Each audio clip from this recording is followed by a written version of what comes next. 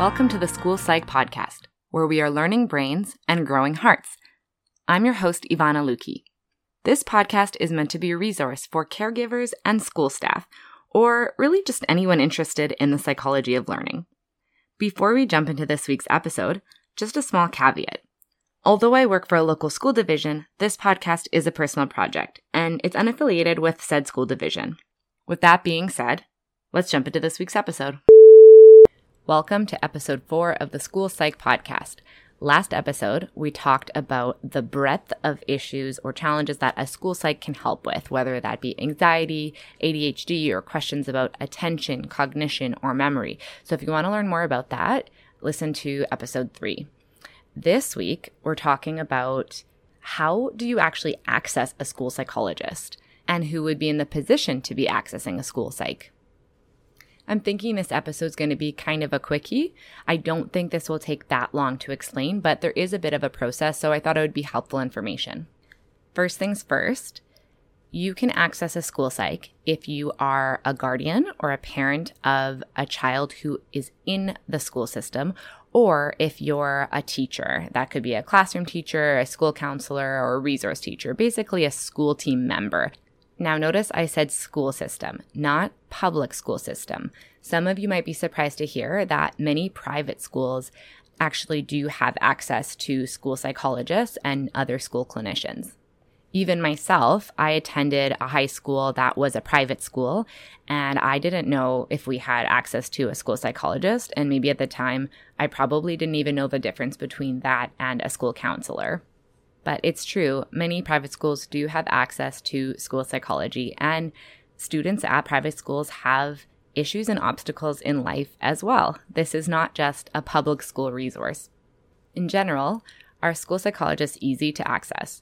I don't think we're going to love the answer to this question, but I'm going to kind of sit on the fence. No, school clinicians aren't always easy to access, but it's not impossible. And so the purpose of this episode is to walk through how to do that. What's the process? It's also kind of the purpose and mission of this podcast, right? I know that school psychs aren't always easy to access, and so I'm trying to provide some helpful information through another platform. I'm going to quickly review why a school psych can be hard to access so you don't think that we're just sitting in an office twiddling our thumbs somewhere and eating bonbons. School psychs sometimes have 4 to 5 schools that they're servicing. Depends on where you're located. I've heard of schools in the States and schools even in rural Canadian districts or divisions where the school psychologist might have up to 17 schools on their caseload. So they're really only getting to one of those schools maybe once per year, if that, unless there's something very specific request. So I promise we're working hard and we're not trying to put up barriers. First, we're going to talk about accessing a school psych through the point of view of a teacher, and then we'll talk about from the perspective of a parent. Let's say you're a classroom teacher and you have a student who is so much fun, very active, lots of energy, struggles to focus at any given time of the day, and you have some questions about maybe some potential challenges with executive functioning or attention or hyperactivity or impulsivity. At this point, let's say you haven't heard anything from the parent or resource teacher or administrator about any diagnoses the student might live with that are relevant for you to know in supporting their growth or learning. What's your first step? If you've had this situation happen and you didn't do what I'm about to say, please don't stress, don't worry. There are many ways to go about supporting kids, and we're all doing the best we can with the information that we have at the time. But my suggestion would be to first talk to your support teacher or resource teacher link. There's a chance that some of this information might be in a student support file. Many students have these, but the reality is we don't always know about it right away. There's lots of reasons why the file might not be in the hands of the right person yet. Schools and communities are busy places. Maybe a family has moved mid-year. Maybe there was a parental leave for a teacher and they got switched out and it happened earlier than expected. Anyways, lots of reasons, but ask your support teacher, is there some history or background on the student that we don't know about yet? Can we check? Do they have a support file? Let's take a look at that. I have some questions. If a student has just moved into your school and you find there is no file, maybe shoot a quick email to the last school to just double check that there was no support file or no history, and ask if there's any information that you need to know to support this student. Maybe ask for suggestions about what was successful for the student at the last school. Let's say the last school says, nope, there were no issues or challenges when the student was attending our school. There is no history of support file. This is where you and your resource teacher link or your support teacher start to have some of those rich consultation conversations. You're maybe going to ask them to observe the student or spend some time in your classroom, getting to know the student and seeing how they respond to classroom instruction or independent work or group work, different settings. Maybe they're different in phys ed and music. Just get some eyes on the student from the support teacher or the resource teacher, because they might have some really valuable suggestions based on their experience and how to support students' growth. This might look a little different in high school. The resource or support teachers in high school might not always get into classrooms to do observation. Sometimes they do, but if they don't, they might offer you some suggestions on the spot, some consultation, or they might start booking that student in for support time or resource time. What I mean is sometimes resource teachers have blocks of time where students can come during that period to work on assignments in classes that they're really struggling with. After the resource teacher gets to know the student a bit better and they feel like they have a good handle on what might be appropriate next steps, they might then decide to communicate with parents. Not only do we need to inform parents about what we're observing for their child, but also we can really learn from parents. There might be some suggestions that guardians have that are really helpful for the student at home or what worked in their previous school in this student's learning process. Before accessing a school psychologist, a resource teacher might work with a student in a classroom or maybe in a small group for anywhere between 1 to 2 times to a whole year. Maybe they observe the student in a classroom, and based on their expertise and experience, they still have more questions. They're wondering, I haven't really seen this before. I don't really know what's going on with this student's attention. We need to answer some questions about their cognitive skills or their memory. So at that point, they might consult with the school administrator before making this next decision, or they might just go straight to consultation with the school psychologist. On the other end of the spectrum, a resource teacher might be running a literacy group or a guided reading group with a handful of students, and let's say 5 out of 6 students are making the expected progress in this literacy group, but this one student is really not responding to this ongoing frequent reading practice. And so the resource teacher has questions about how the student has been progressing over the past few months. And at that point, they might want to access school psychology or speech language pathology or a reading clinician. Whenever a support teacher or administrator decides it's time to consult with school psychology, it's at this point I recommend, again, communication with parents. The rules differ in every school district or school board about when's the right time to get parent permission, whether that's verbal or written, to have conversations with school clinicians. Sometimes we have these consultations in the hallway and I don't know a student's name and I just say, oh, have you tried this? But sometimes it's going to be a more in-depth consultation about a student, and out of respect for parents, whether it's signed or verbal or whatever your rules are in your division, it's at this point I definitely recommend a conversation with a parent. It doesn't have to be anything intense or overly complicated, but you might just want to say, you know what, we've tried this and we've looked at the history for your child, and we have a bit more questions, and we're just wondering if we might be able to consult with the school psychologist about that. They might be able to give us some food for thought or another perspective in how to help your child. You don't really want a parent down the line being surprised to find out that the school psychologist has been having conversations with staff about their child.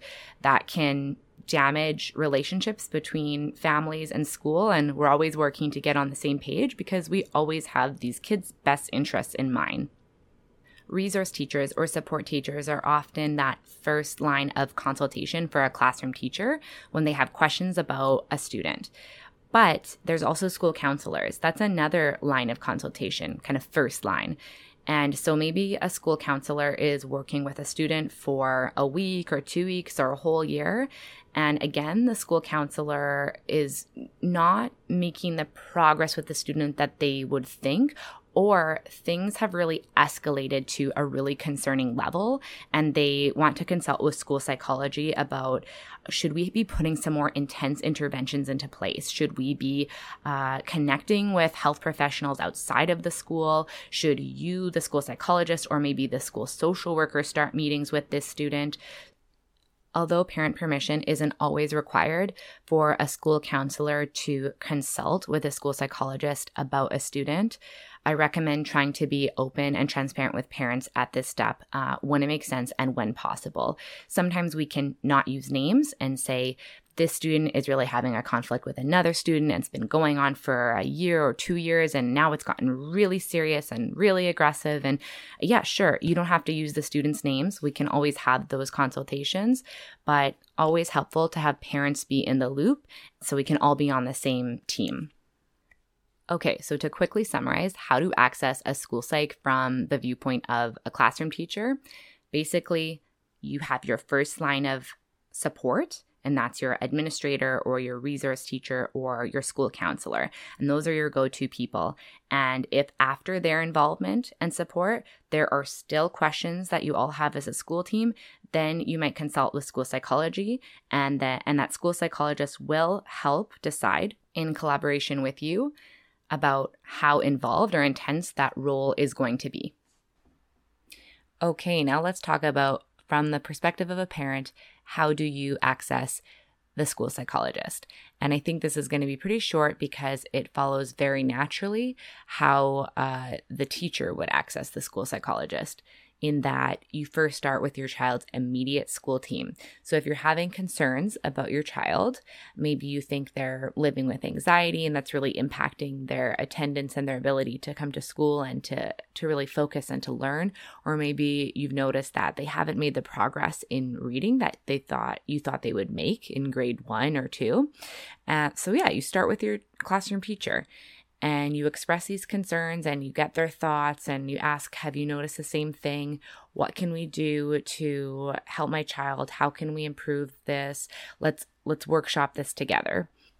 And if over time the classroom teacher is starting to feel the same kinds of concerns as you, or maybe as a team you agree, we need more information about what's going on for this child, well, that classroom teacher is of course going to access their own school team, the resource or support teacher or the school counselor or the administrator.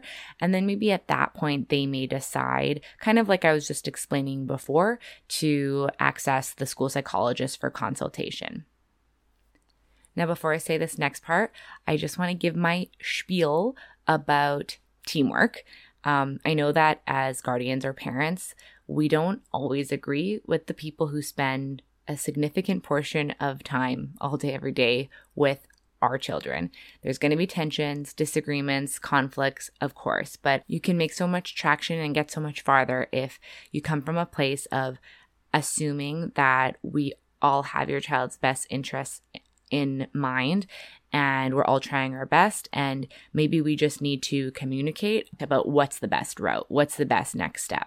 Okay, now that I've said that, I understand that if you're feeling like you've expressed concern and maybe the school team has decided that they're gonna try some kind of intervention or plan for your student or your child, and then over time you don't feel like they're making the progress you'd hope, or it's not working and you're not seeing improvements, and you don't feel like you're getting the response that you want, of course, that's when it's time to advocate for your child.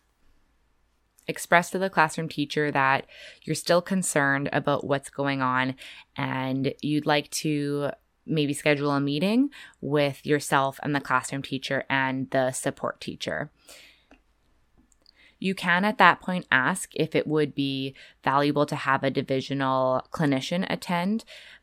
I can't guarantee that there will immediately be a clinician at that meeting, but my hope is that your child's school team would hear that you are still concerned, maybe more increasingly concerned, and it's time to sort of take the next step and get some more help for your child.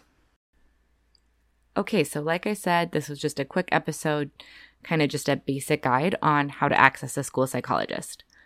On the next episode, we'll be taking a deep dive on anxiety. What is it? What are the different kinds? How can we be proactive about it, etc. So if that interests you, please tune in to that episode and know that I so appreciate your time and attention in trying to learn how to help kids' mental health. If you have any questions or topics of interest you want me to cover, please email the podcast at schoolpsychpodcast@gmail.com. If you find the podcast helpful, please rate and review wherever you listen so others can find it. Thanks for tuning in, and catch you next time on the School Psych Podcast.